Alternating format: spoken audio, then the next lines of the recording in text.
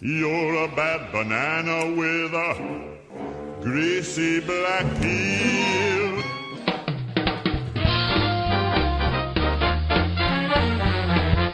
The views expressed on the following broadcasts do not necessarily reflect those of KHLT, Take 12 Radio, or our affiliates. The opinions on this show should not be considered as medical, psychological, or professional advice and are those of the host, co-host, and guest. Take 12 Radio and KHLT Recovery Broadcasting are not affiliated with any particular 12-step fellowship.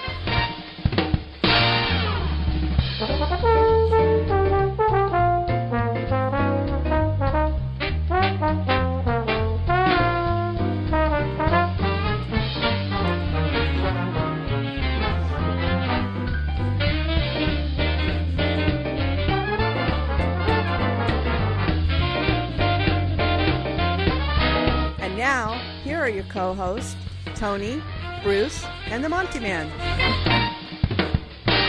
That's right. Welcome aboard, all you happy, peppy, yummy people out there. What's going down? Tony's here. Bruce is here. This is The Great Reality on the Take 12 Recovery Radio Show. You can visit our email address if you'd like to send us an email at take12radio@comcast.net. And there are several ways to listen to this show. You can go to take12radio.com. Type in the number 12 or the word, doesn't matter, take12radio.com, and you can click on the Listen Online button. That will start the show automatically, or you can listen on the Watch Online button. That'll give you our YouTube version, or you can go to the Archives button. You can follow us on Podomatic.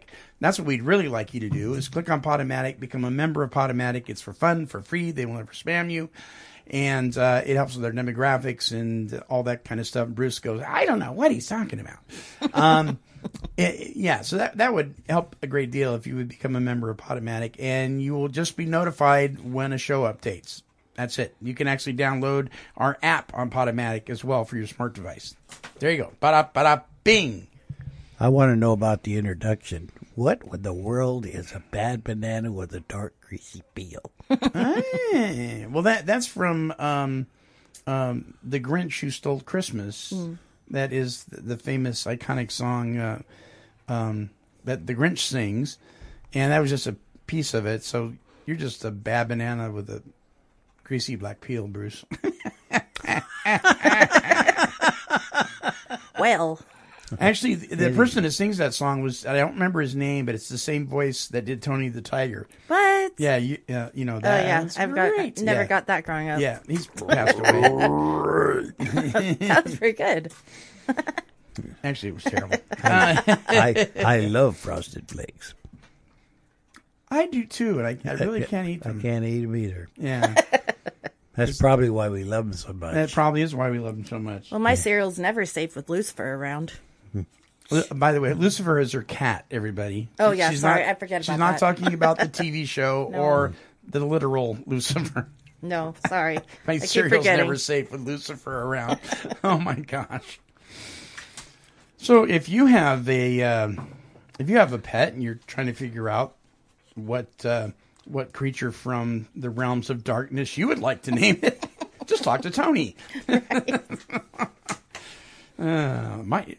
This is my dog, the Antichrist. I guess it doesn't help my other cat's name's Martini, huh? Oh, boy. Now we know how you got there. Yeah. Oh, God makes each other interesting. We know the path. We do know the path. Yes. Yes. So this week, the keys to the kingdom. Primarily the last part of that chapter in the big book of Alcoholics Anonymous. I believe starting with page 304. If you have that, yes, 304. What I'm going to be focusing on primarily is page 311, starting with the second paragraph on that page to the end, and we're going to talk about that.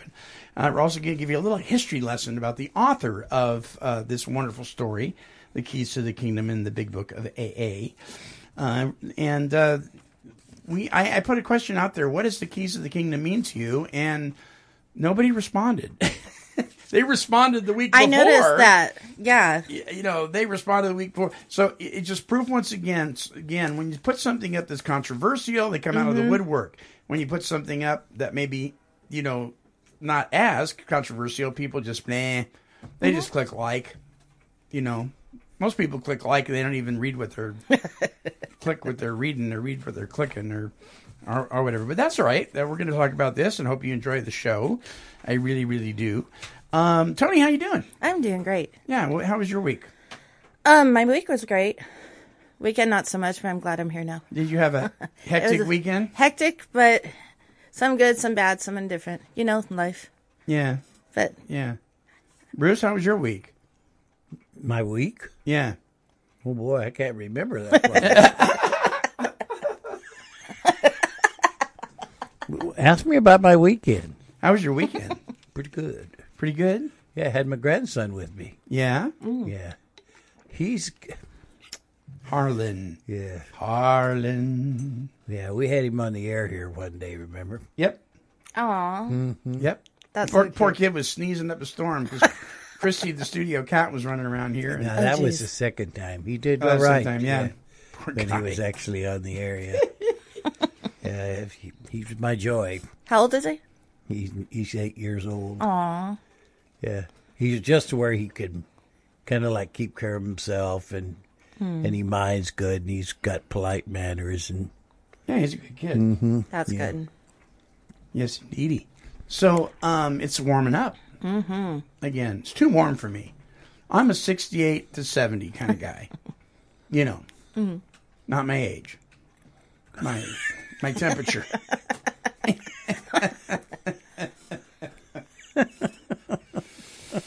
So let me ask you guys a question. If with the onslaught of right fighters who want their right to be under the influence of mind-altering substances, i.e. marijuana, you know, I want my right to be high in public, and all that kind of stuff. I'm going to ask you first, Tony. If you knew that somebody was getting stoned and getting behind the wheel of a car, what would you? Oh, like watching him go in the car? Yeah, you see. Oh, yeah. I'd be like, where's your keys? Okay. I have no problem saying that. I don't care. What would you do, Bruce, if you know somebody was stoned out of their mind and they're getting in their car and they're driving away? if I know they were stoned out of their mind and I couldn't stop them from doing it, I think I'd call the police. Oh, that's a good answer. Yeah. Me too. Me too. And I've asked several people, oh, no, it's not the same as booze. I wouldn't call the police. I'm going, let me tell you something. You're getting behind, a weapon that weighs several tons. It's a weapon. And you're driving down the road and you're not in control of your vehicle because you are under the influence of a mind-altering substance. You have no business being on the road. And I will call the police lickety-split. When you're Lickety-split. when you're driving down the highway at 13 miles an hour Yeah. because you're so loaded, you don't know what's happening. Right. Don't you think that that's making a hindrance for every other driver that's on the road? Don't Yeah. you think you're going to be upsetting some people, and and cause accidents to happen? Endangering people, you bet. Yeah, that's the biggest one I hear. Oh, we don't do that. We just, if we do anything, we slow down. Oh, brother. It's that way of thinking. Again, it's the thinking. Mm-hmm. It's like the Suboxone. Right. These people are taking it, and they say, well, at least I'm not shooting heroin, but they're getting in their cars and they're driving around. Yeah. And they're loaded like a big dog. Yeah. And it's gone beyond weaning them off opiates to actually being a maintenance drug to stay under the influence. That makes no sense. I know. And all. any treatment center that's worth its weight will wean the person off before Yeah. they ever release them from treatment. And they don't? Oh, many don't. No, Oh, wow. Oh, no. I'm Many just sick about the whole thing. don't. Yeah. All they've done is switched from methadone to this, and they say that this is a better way, but I don't believe it. Well, and they say some people it is help them get through their withdrawal. True, that's true. Some people, it makes it more comfortable for them to get. Cause I know because I've been through it. Opiate withdrawal is absolutely horrific. You're not going to die, but you're going to feel like you're going to die. And anything that can help you get through that, I'm for it. But here's the deal. The purpose of it is to help you get through that. And when you're through that, you get off of it and you stop taking it. You don't continue to take it. They're continuing to take it, and they're continuing to be prescribed. They're not continuing to take it. They're continuing being given it to them. Yeah, and then they're putting them on a maintenance program instead of a detox program. Right, exactly. And here's what I'm hearing, and it's just blowing me out of the water. Well, at least I'm not shooting heroin. Yeah, they minimize it by saying that. But you're loaded. Yeah. Right. And they go, well, at least I'm not drinking. Yeah. At least I'm not taking pills. Yeah. I'm smoking pot and driving, but at least I'm not drinking and driving. What are you doing? Exactly. It's the same thing. Yeah. Yeah. See, it just, that sort of thinking, is promoted, and it's okay, and it's legal. It's just crazy. No, I'm coming from the world of addicts and alcoholics, drinkers, and to be sitting here today and telling you that I have a really dim view of it all, there's a lot of people that'd be upset with me. Yeah. Oh, yeah. Well, in society, we're like programmed nowadays to be like, it's not my problem. Don't see it, don't do anything. Don't see it. I don't see it. It's not there. It's not my problem, so why should I do anything? Sure. A friend of mine who works in the mental health field, who's also a pastor, was walking down the street up in the Portland area, I think it was, a few years back. Him and another guy, and they're involved in ministry with helping mentally ill folks. And they were walking down the street, and this guy is talking to himself. He was obviously had issues. Yeah. And he's talking to himself and walks past both of them. And my friend Mike said to his buddy, he says, "Did you see that guy?" And his buddy said, "What guy?" Totally didn't even see him. He looked at him, he saw him, he heard him, but it didn't even cross his mind. And Mike said, "That just broke my heart." What do you mean, what guy?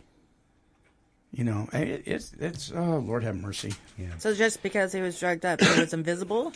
Well, because he was talking to himself, and so he thought, he just kind of blocked him out.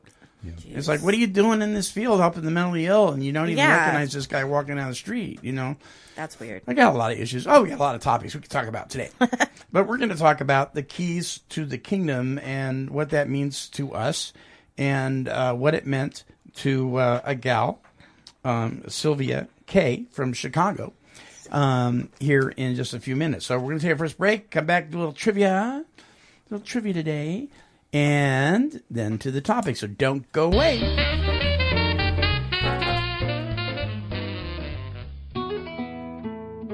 Serene Scene Magazine is published for individuals who are seeking knowledge, support, and hope.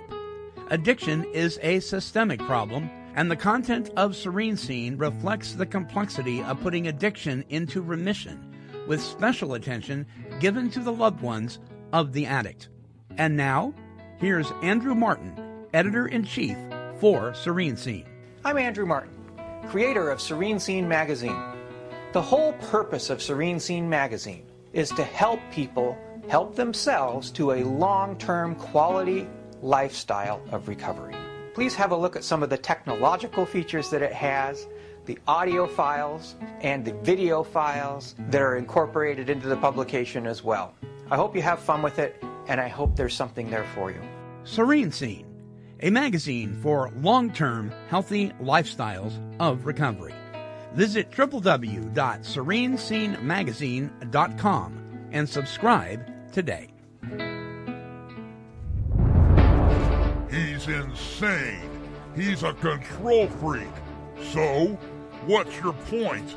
It's the Monty Man at Take12Radio.com on your internet dial.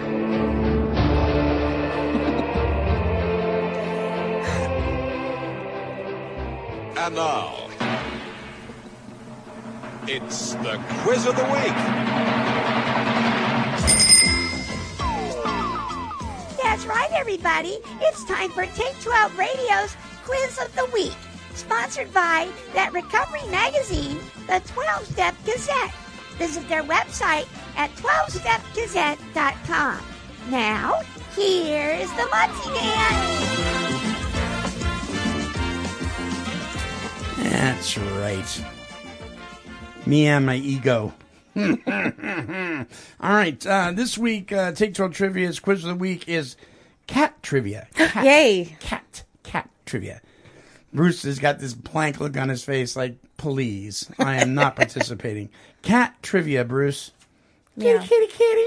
Meow. Kitty, kitty, kitty. Bruce is not impressed. Oh, gosh. At least it's a cat one. Here's number one. A cat has how many whiskers on average? Here are your choices. How many whiskers? 8, 12, 16, or 24? 24. 8, 12, 16, or 24, Bruce? Whiskeries. I would think it would be 24, too. Yeah, you guys are right. It's 24. Now, would I know that? No. I just was thinking it would just probably quite a few. Yeah. Did you know, by the way, that if you cut a cat's whiskers short, they have a heck of a time maneuvering themselves? Well, yeah, because they'll bump into stuff. That's how they feel. Yep. Mm-hmm. Yep. It's like feelers. Yeah. And just, please, And it looks somebody's going to stupid. go out there and do that. Don't do that. Don't do that to a poor cat. It's like cutting their legs off. Don't do it. Right? Because I know there's some sickos that listen to this show. I so love you. I do like to put paper booties on their feet, though. Ever put little pieces of paper? And, Oh, I do tape. yeah, put little tape. You And watch them go they like walk like this. Why? It's adorable. But if they have a fever, you put alcohol on their paws and it reduces their fever. Yes, I've heard that too. Yeah. Okay. What kind of alcohol? Oh, no, rubbing alcohol. Old Granddad. Wild I'm on a Turkey. roll today, aren't I? First Lucifer, now alcohol. We're great. Don't name your cat Lucifer. Please don't. Okay. All right. Number 2. Do cats have fewer teeth than dogs have or more?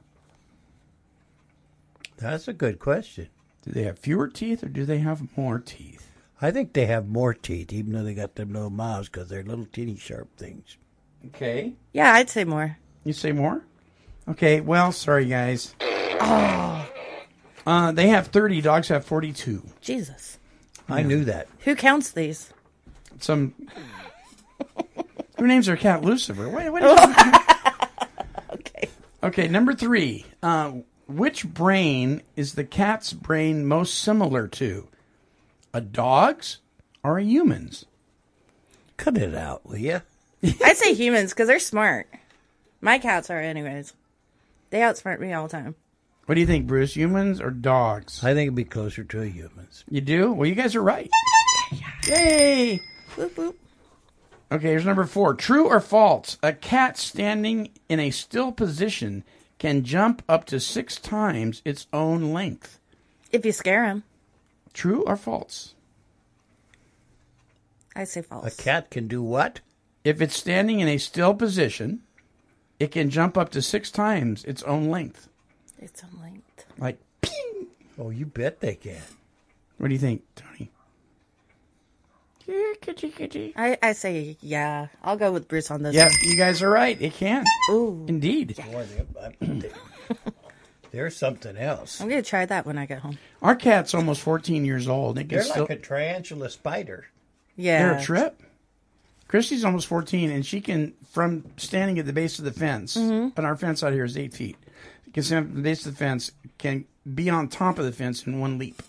She doesn't even Yeah, scurry up that's the true. side. It That's is true. amazing. And she's not running at it. Nope. She just jumps. Stand still. Okay, what? Here's your bonus. What's it called when a cat rubs the side of its head on you or your furniture? Oh, it's called headbutting. Okay, here's your choices. Is it beaning, bunting, rocking or tagging? Bunting. Bruce? Tagging. Tagging? Well, you're right. It is bunting.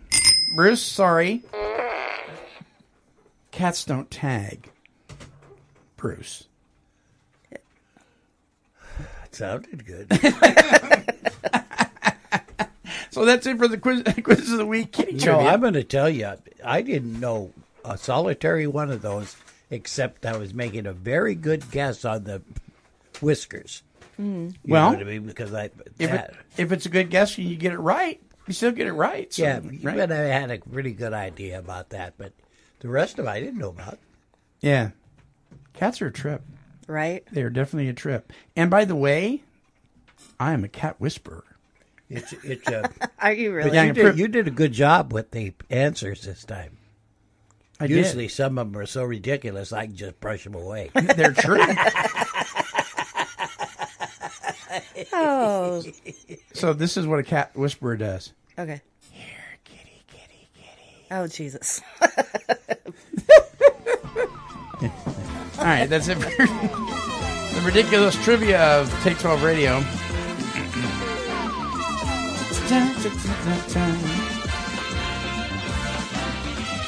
Yes, indeedy.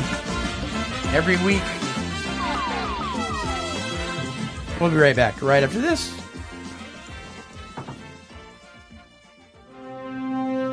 Hey, look! Running around in the meetings, gobbling up gallons of bad coffee, flapping his gums wherever he can bring a smile to a hurting face. It's Slogan Man! We know cute little platitudes and sayings on the wall in 12-step meeting won't keep you sober, but they sure will make you think, consider, and even laugh your way through an otherwise crappy day. Can't wait to get to your home group to hear those slogans over and over and over and over again? No need to. Pick up a copy of the 12-Step Gazette and join the adventures of Slogan Man. Visit www.12stepgazette.com and subscribe today. Slogans and platitudes are no substitute for working the steps, but Slogan Man is very cool. Twisting man, everybody's feeling great. They're twisting, they're twisting the night. One more time. All right, Bruce, who is that? That's your man, Bruce. Clyde? No, Sam. Oh, that's Sam Cooke? That's Sam Cooke. Twisting the night away. Zippity doo zippity. I didn't get that. Usually I hear him and my ears perk right up, but this time I didn't get that. Nah, you're still depressed over cat trivia. No, I think I was zoning. Were you zoning? Do you know that word? Zoning? Yeah. I mean, I was zoning. I was out there. I know zoning. Yeah. Yeah. I didn't know you could zone and not be zoned. I'm zoned, dude. I'm so zoned. I'm zoned. Yeah, why when people get stoned do they go, I am so stoned? What is that about? I mean, I did that. I was like, I am just, you don't understand. I tell my friend Larry, man, you just don't get it. I am really, really, really stoned. Well, then you get the stoner voice when you say it, too. Right. Yeah. The gurgle. Yeah. And he's going, I know you've told me 100 times. Right. Right. Yeah. Slogan Man. Okay, The Keys of the Kingdom. This is the story in the third edition of the Big Book of Alcoholics Anonymous. It was written by Sylvia Kay from Chicago, Illinois. Here's a little history, so bear with me. According to member list index cards, yes, they used to have those, member list index cards, kept by the Chicago group, Sylvia's date of sobriety was September 13th, 1939. Because of the many slips of Marty Mann, who was considered the first woman in AA, Sylvia may have been the first woman to achieve long-term sobriety. Sylvia was raised in a good environment with loving and conscientious parents and given every advantage. The best schools, summer camps, resorts, vacations, and travel. She had her first drink at 16 and loved what it did for her. Yes, I'll bet she did. I loved what it did for me. She was the product of the post-war Prohibition era of the Roaring '20s. That's the Flappers. She married at 20, had 2 children, and was divorced at 23. This gave her a good excuse to drink. By 25, she had developed into an alcoholic. She began making the rounds of the doctors in the hope that one of them might find a cure for her accumulating ailments, most of whom prescribed sedatives. That was real common back then. They would give you sedatives. Between the ages of 25 and 30, she tried everything. She moved to Chicago thinking a new environment would help. She tried all sorts of things to control her drinking, the beer diet, the wine diet, timing, measuring, and spacing of drinks. Nothing, of course, worked. The next 3 years saw her in sanitariums, once in a 10-day coma from which she very nearly died. She wanted to die, but had lost the courage to try. Killing herself, that is. For about 1 year prior to this time, there was one doctor who did not give up on her. He tried everything he could think of, including having her go to Mass every morning at 6 a.m. and performing the most menial labor for his charity patients. This doctor apparently had the intuitive knowledge that spirituality and helping others might be the answer. In 1939, this doctor heard of the book Alcoholics Anonymous and wrote to New York City for a copy. By the way, they weren't on the bookshelves back then. You just couldn't go to a bookstore and get one. After reading it, he tucked it under his arm and called on Sylvia. That visit marked the turning point of her life. He must have studied the book carefully because he took its advice. He gave her the cold, hard facts about her condition and that she would either die of acute alcoholism, develop a wet brain, or have to be put away permanently. Then he told her of the handful of people in Akron and New York who seemed to have worked out a technique for arresting their alcoholism. He asked her to read the book and to talk with a man who had experienced success by using this plan. This man was Earl T. He's the author of the story in the big book called He Sold Himself Short. It's on page 309. Earl suggested she visit Akron. According to Bill W., she got off to a slow start there and may also have been a pill addict. Of course, she took a lot of little white pills, which she claimed, and I just love this, were saccharin. Isn't that us? And no one could understand why she was so rubber-legged. A nurse was flown in, presumably from Chicago, to take care of her. Sylvia stayed 2 weeks at Clarence Snyder's home, and that story is called The Home Brewmaster, and Dorothy Snyder's home in Cleveland. She met Dr. Bob, who brought other AA men to meet her. Dorothy S. said that the men were only too willing to talk to her after they saw her. Sylvia was a glamorous divorcee, extremely good-looking and rich. That's why they were so eager to talk to her, by the way. These attractions probably did not help her with the wives of the alcoholics, who were known on occasion to run women out. So you got to remember, back in those days, most meetings, women weren't even allowed in them. After meeting Dr. Bob, she wanted to move to Akron, but this caused great concern after her presence threatened to disrupt the whole group. Someone told her it would mean a great deal more if she'd just go back and help in Chicago. They just said, go away. We don't want you here. She went back to Chicago, where she eventually got sober. She worked closely with Earl T. and her personal secretary, Grace C., became the first secretary at the Intergroup office in Chicago, the first in the country. Sylvia updated her story in the January 1969 issue of the AA Grapevine. She tells how busy her first 10 years were in AA, but how all this tremendous activity, typos there, by bringing her into almost constant contact with other members, provided her with everything she most desperately needed to save her life. As she looked back, she realized this was the most exciting and beautiful period of her life. When she wrote this update, Sylvia had been living in Saratoga, Florida, with her husband, Dr. Ed S., and was soon to celebrate their 18th wedding anniversary. He is an alkie too, this is what she says, and our lives have been enriched by our mutual faith and perseverance in the AA way of life. Through it, We have found a quality of happiness and serenity that we believe could not have been realized in any other way. Small wonder our gratitude shows no bounds. So that's a little history on Sylvia. And when I'm asked to speak, I share this, and I shared it last week, and I'm going to share it again. But I shared the last couple paragraphs of her story.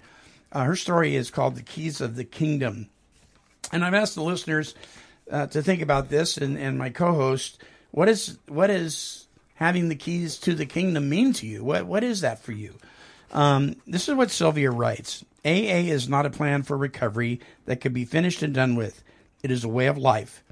And the challenge contained in its principles is great enough to keep any human being striving for as long as he lives. We cannot outgrow this plan. As arrested alcoholics, we must have a program for living that allows for limitless expansion. Keeping one foot in front of the other is essential for maintaining our arrestment.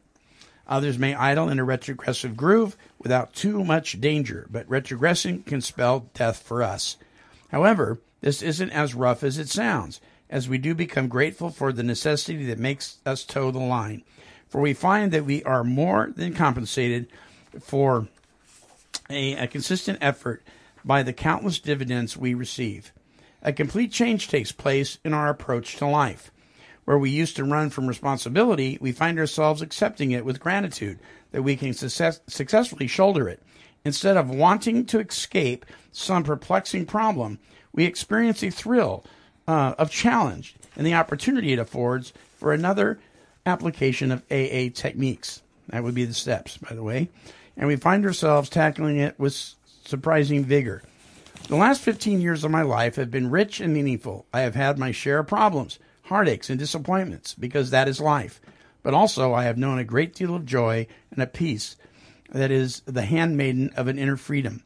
I have a wealth of friends, and with my AA friends, as unusual quality of fellowship. For to these people I am truly related, first through mutual pain and despair, and later through mutual objectives and newfound faith and hope. And as the years go by, working together, sharing our experience with one another, and also sharing a mutual trust, understanding, and love, without strings, without obligations, we acquire relationships that are unique and priceless. There is no more aloneness with that awful ache so deep in the heart of every alcoholic that nothing before could ever reach it. That ache is gone and never need return again. Now, there is a sense of belonging, of being wanted and needed and loved. In return for a bottle and a hangover, we have been given the keys of the kingdom. I love that last part. So, in reading about her, and I was looking at some old manuscripts as well, this was a woman of faith. And she mentions it twice in her story about faith and the fellowship. She doesn't say the fellowship. She said that she had a complete change.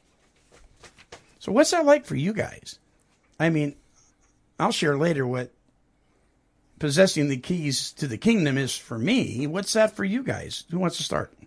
Go ahead, Bruce. Well, I think that we're talking about Alcoholics Anonymous. The keys to the kingdom are the steps. You know, and if I was talking about something other than AA, you know, and I was talking about the church, I'd be talking about accepting Christ. Okay. Would be the keys to the kingdom. He is the key. He is the way, the truth, and the light. You know, and I think that what the steps did for me on a personal level was it give me my first step into humility. You know, that first step was the very first step of humility that I've ever taken, besides humiliation. I'm talking about humbleness, you know. Right. And then it grew from there for I could approach God with a different attitude. Yeah. You know. Yeah. To cry out for help. It allowed me to look at myself instead of other people, you know, for the first time. I think this is the keys to the kingdom, because I recognized my need for God, and I had a way to approach Him that I never had before. And it's just turned my life upside down. Right. And I want everybody to know about it, you know. Yeah. And it just, like they talk about this mining for gold. You can't shut me up about it. It amazes me. Well, I want you to know, Yeah. it's just a method. It's not it's not the end. It's the spirituality that it's based in is what it's all about. Mm-hmm. My spiritual condition has everything to do with my sobriety. Okay. And that's what it is. It's based on that and nothing else. Mm-hmm. But my spiritual condition is based on my relationship with God. Yeah. See, it's God that shows me how to have the fellowship. Right. He's the one that Right. gives me the fellowship of the Spirit. Right. That is true. See, so to leave him out, to say that the keys to the kingdom isn't the keys to his kingdom. Right. Yeah. But since it's AA, I think it's the steps. They were the path by which I took to have this relationship. They were the keys that opened that door. You bet. Yeah. Mm-hmm. Tony. Well, and I agree with Bruce, the steps, but I think it also, to me, it also means, like, we're so shut down and so isolated when we drink, and making so many mistakes. It just unlocks, like, a whole new sense of you. It unlocks the chains that been holding you a prisoner to yourself. Mm-hmm. So you actually can start feeling like a real person for others and giving to people and helping others and doing what you're supposed to do every day to stay spiritually fit, like Bruce said as well. Yeah.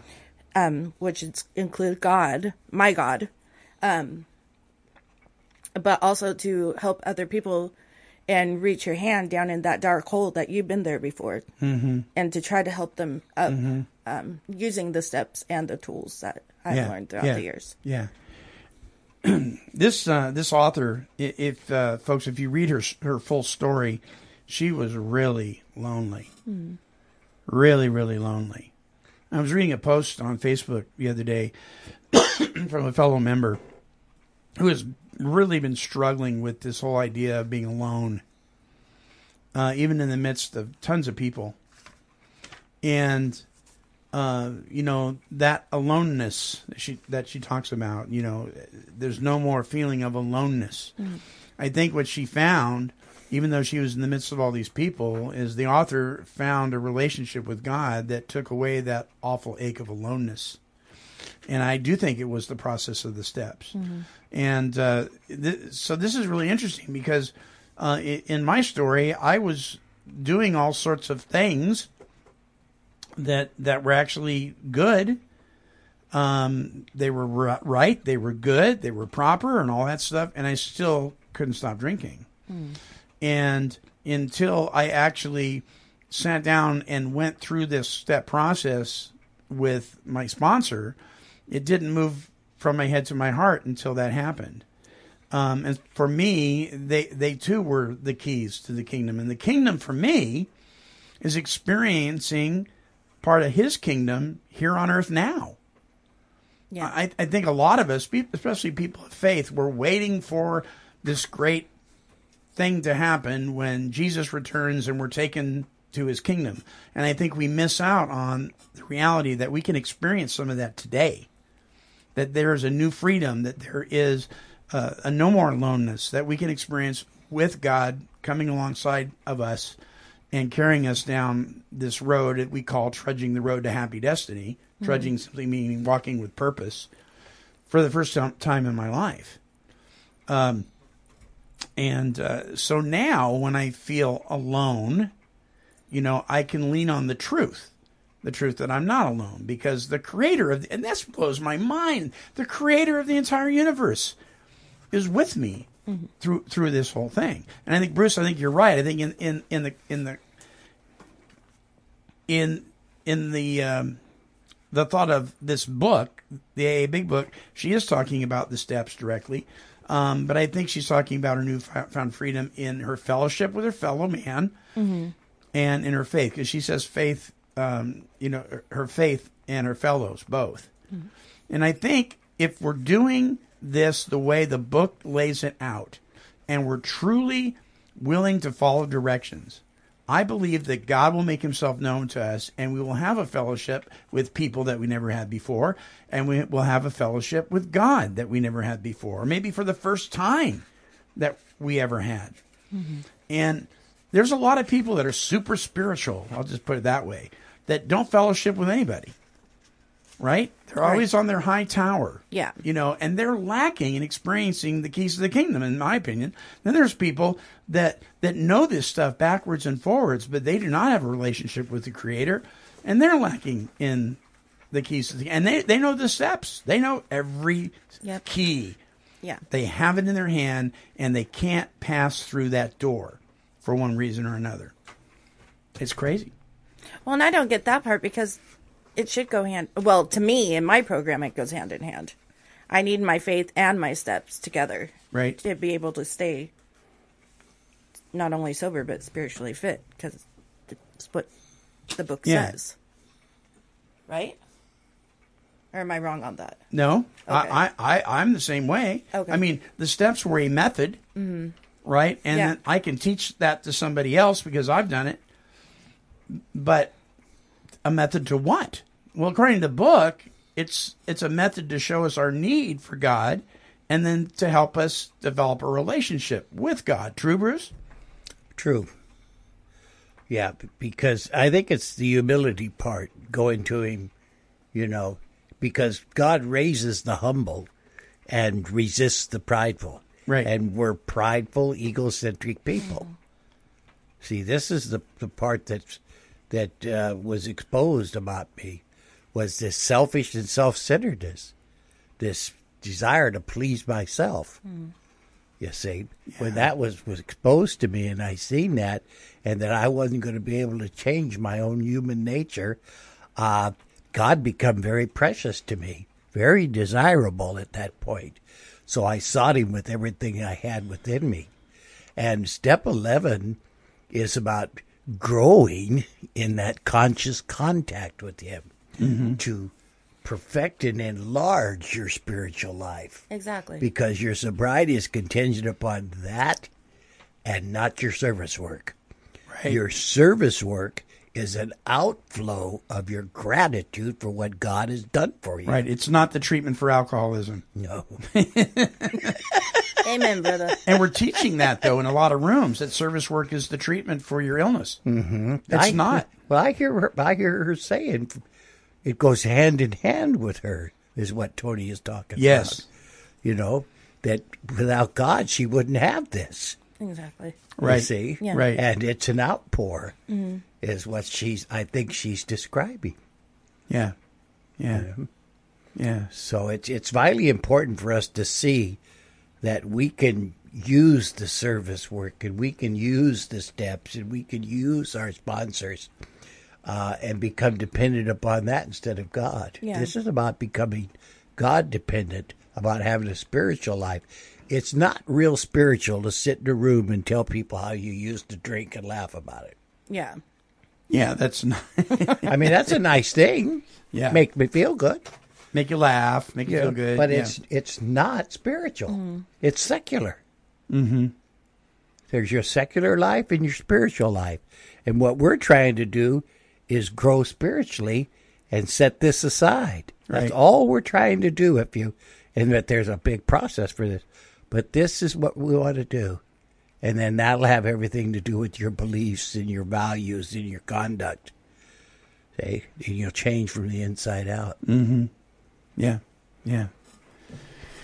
I think Sylvia in this story is also making a strong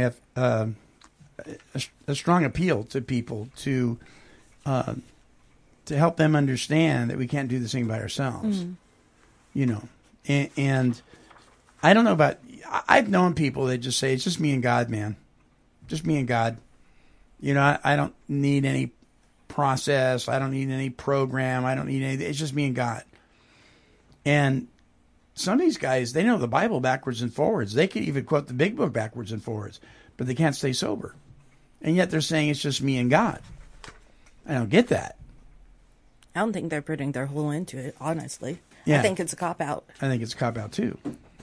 And, I mean, don't get me wrong. Service work is great because that did help me become spiritually fit because I was more involved. Right. Instead of just sitting there in a chair or, whatever. I did service work, and that helped me get to where I am now. So it is kind of, I think, I didn't want to, I don't think it's a bad thing doing service work, but Right. you have to want to learn the whole program, not what you can just piece together to make it your own. Yeah, it's a good thing you said that because I like to explain that if I can. I hope I Yeah. can. Mm-hmm. There's a big difference between doing service work and being dependent upon that and doing the service work because what God has given Done to for you. you. Exactly, It's exactly. It's Yeah. absolutely Totally different. And I'm telling you, I constantly am aware of the fact that I'm out there doing service work, and I'm not doing it because it's God's plan. I'm doing it because it makes me feel good or those type of things. And I have to say to myself, am I really doing a self-centered program, or is it altruistic? Good point. Right, because then it's Yeah. not really being of service. That's right. If It you want really something isn't. out of it. To God and my fellows. Mm-hmm. To God and my fellows. You see? Right. So I have to just check myself, and I ask God to help me do better. I don't have to do but it just that. Help me be better, because I'm constantly fall short of the mark. Oh, yeah. But it's a good thing because that's who we are. See, don't you understand? That's who we are. Mm-hmm. That's the selfish and self-centeredness runs that deep. Yeah. It That's does very run deep. deep. Yep. It does run deep. Deep. And I don't think normies, non-drinkers, normies, whatever you call it, don't get that as... We're very selfish people when we're drinking and using, but we're even more selfish now that we're sober because we need to be. And I think they take that word out of context. It's not selfish because we don't want to hear what you have to say or we don't want to hear your point of view, but we're trying to work a program and get healthy to be... So we can be a maximum service. Exactly. To God and our fellows. Mm-hmm. And Yeah. I hear that all the time. Why do you call it a selfish program? Well, because it kind of is. I'm not doing it for you. I'm doing it for me. But I think what you're saying is that you have to work on yourself if you're going to be selfless. Yes. And so we have to call ourselves under these disciplines, the steps. Yeah. Call ourselves under the accountability of our God. Allow people to speak into our lives, even if they're mistaken, but give them that permission. Have that accountability. Have that working relationship with other people. But our dependence needs to be 100% on. It's like I'll listen to you, but I'm not trusting you. I'm trusting God to work through you. Exactly. And as long as I keep that focus, then my focus is kept well. But we've talked about it a million times on this show. When we start relying on other people for our solution and not the solution giver, God, then we're just relying on other people. And if you're relying on other people and I'm relying on other people, we got a lot of people reliance going on, and it ain't working. Yeah, and if we're relying upon our ability to do step work or our ability to do service work, well, then we're actually relying upon ourselves. That's right.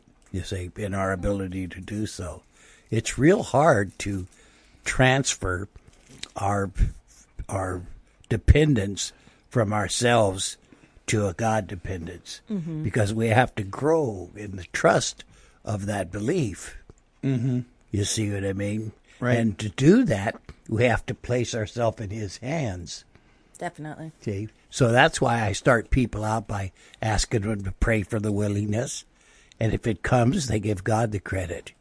Or to put their self in God's hands when they're in fear and see if the moment they put their self in His hands, they don't start to outgrow that fear. Yeah. You see what I mean? Yeah. So you learn to do those things, and then you grow in your trust. Mm-hmm. And then you go more and more and more. And then you see the wonderment of what this is all about. And trust is a big thing, because I think that's when I finally started to grow, not only spiritually, but like really get into my step work, is when I learned I can trust these people in these rooms. Because I think it takes a while for the new person. It takes a couple of years for them to trust, because they can. It's just that it was my thing. It was hard for me to trust people because I've been hurt by other people, but I also hurt others too. So Yeah. it's like when I first came in, I'm like, okay, what's your motive? But that's just me. I'm not saying that's everybody else. But I think once I learned it's okay to trust these people, they're not going to hurt me. And that's when I started really growing. It took a couple of years, but I got there. One of the things that she says in here that we've touched on before, she talks about how at first she found a fellowship of people based on the common malady that was going on, and then the solution. And I think so many times we forget that. We're like, well, I'm around all these people that are sick just like me. Sick, blah, blah, blah, you know, like that. And we forget, wait a minute. But it also says we have a common solution. And it also says in the book, of which we can absolutely agree. I wish we did absolutely agree. But if you're going by the way this book's lined out, if that's what you're doing, you're not doing your own thing. Exactly. You know, then we can absolutely agree on what that common solution is. And that's building a relationship with our Creator. That's what that solution's all about. And we have a lot of people running around the rooms that understand the problem, but not the solution. I would venture to say that it wasn't until I did the steps and had God in my life, okay, and was trying to build that spiritual life, you know, with Him, that I was able to start to trust people in the fellowship. Exactly. See, it was Him that showed me how to have the kind of fellowship that I've always craved. It's called the fellowship of the Spirit. Yeah. That is true. Yeah. So that has to come first. But what we want to do is reverse the process. And we want to talk about the fellowship first. We want to talk about the spirit of the fellowship, and not the fellowship of the Spirit. Right. And we want to show how we're doing this. We're doing. See, it goes back to the human resources that we've always depended upon. And we've always looked to. Right. Where's God in this? See? And if we don't know one another like we do, and we know that we're coming from a different place, well, then we won't have this thing. Right. You know, it says we'll be bound together like we never was before. See, I know that's true. No, very true. And she closes her story by, we've been given the keys to the kingdom.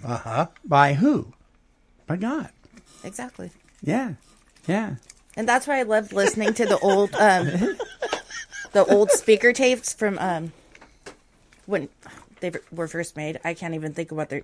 But we used to do Joe and Charlie. Yes. Yeah. Oh my God, that old school raw AA. Oh my God, I love it. I love it. I wish we would do it again in our group, but I love that.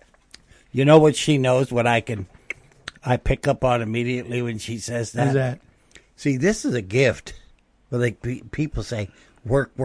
How you work for? How can it be a gift? Yeah. You see what I mean? It is a gift, and what the problem is, we don't know how to open up and receive it. Right. It's called grace. Yeah. Yeah. There you go. Well, listen, you guys, we are out of time. Already? Yeah, already. Oh, wow. Believe it or not. That was quick as hour. So Sylvia she felt very alone. That's because Bonnie wouldn't stop reading. That's true.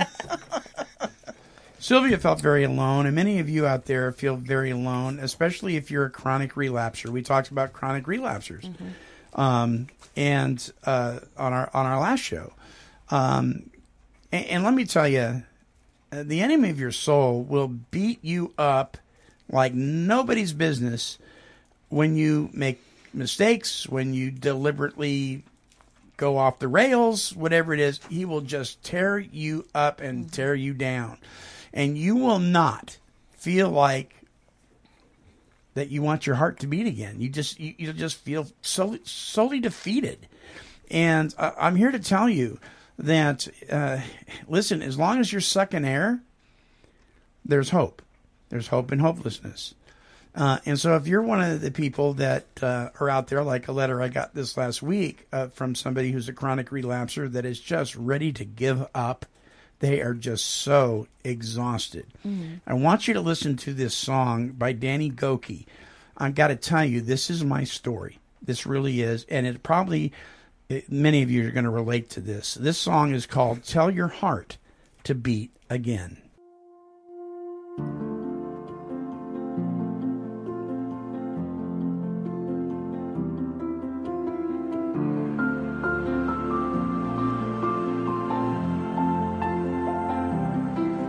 Shattered like you've never been before.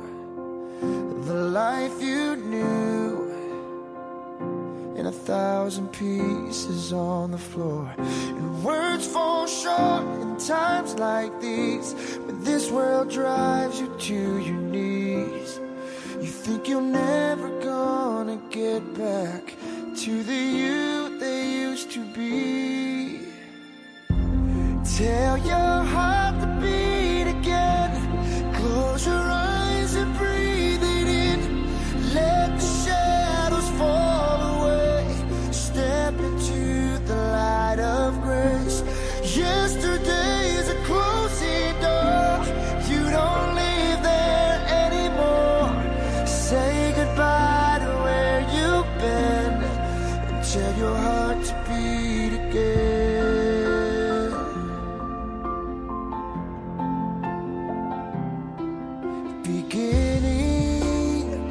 Just let that word wash over you. It's alright now. Love's healing hands have pulled you through. So get back up, take step one. Leave the darkness, feel the sun. 'Cause your story's far from over, and your journey's just begun. Tell your heart to beat again. Close your eyes and breathe it in. Let the shadows fall away.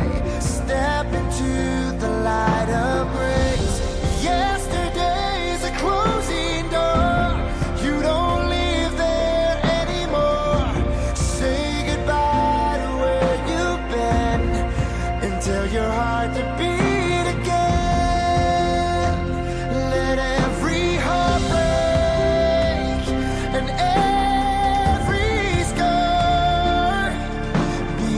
Picture that reminds you who has carried you this far. 'Cause love sees farther than you ever could.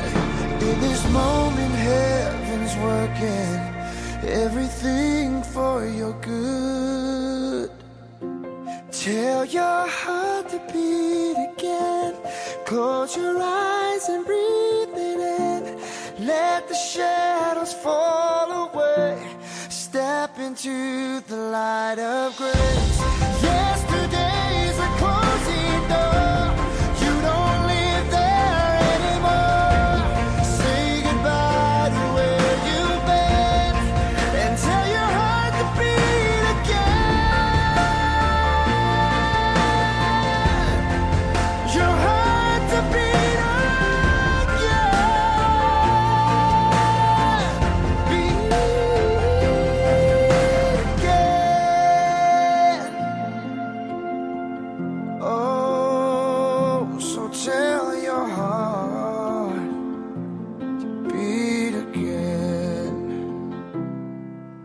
Dan Gokey, Tell Your Heart to Beat Again.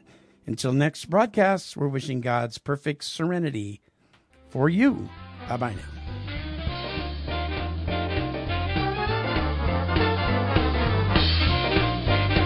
This has been a broadcast of Take 12 Recovery Radio and KHLT Recovery Broadcasting.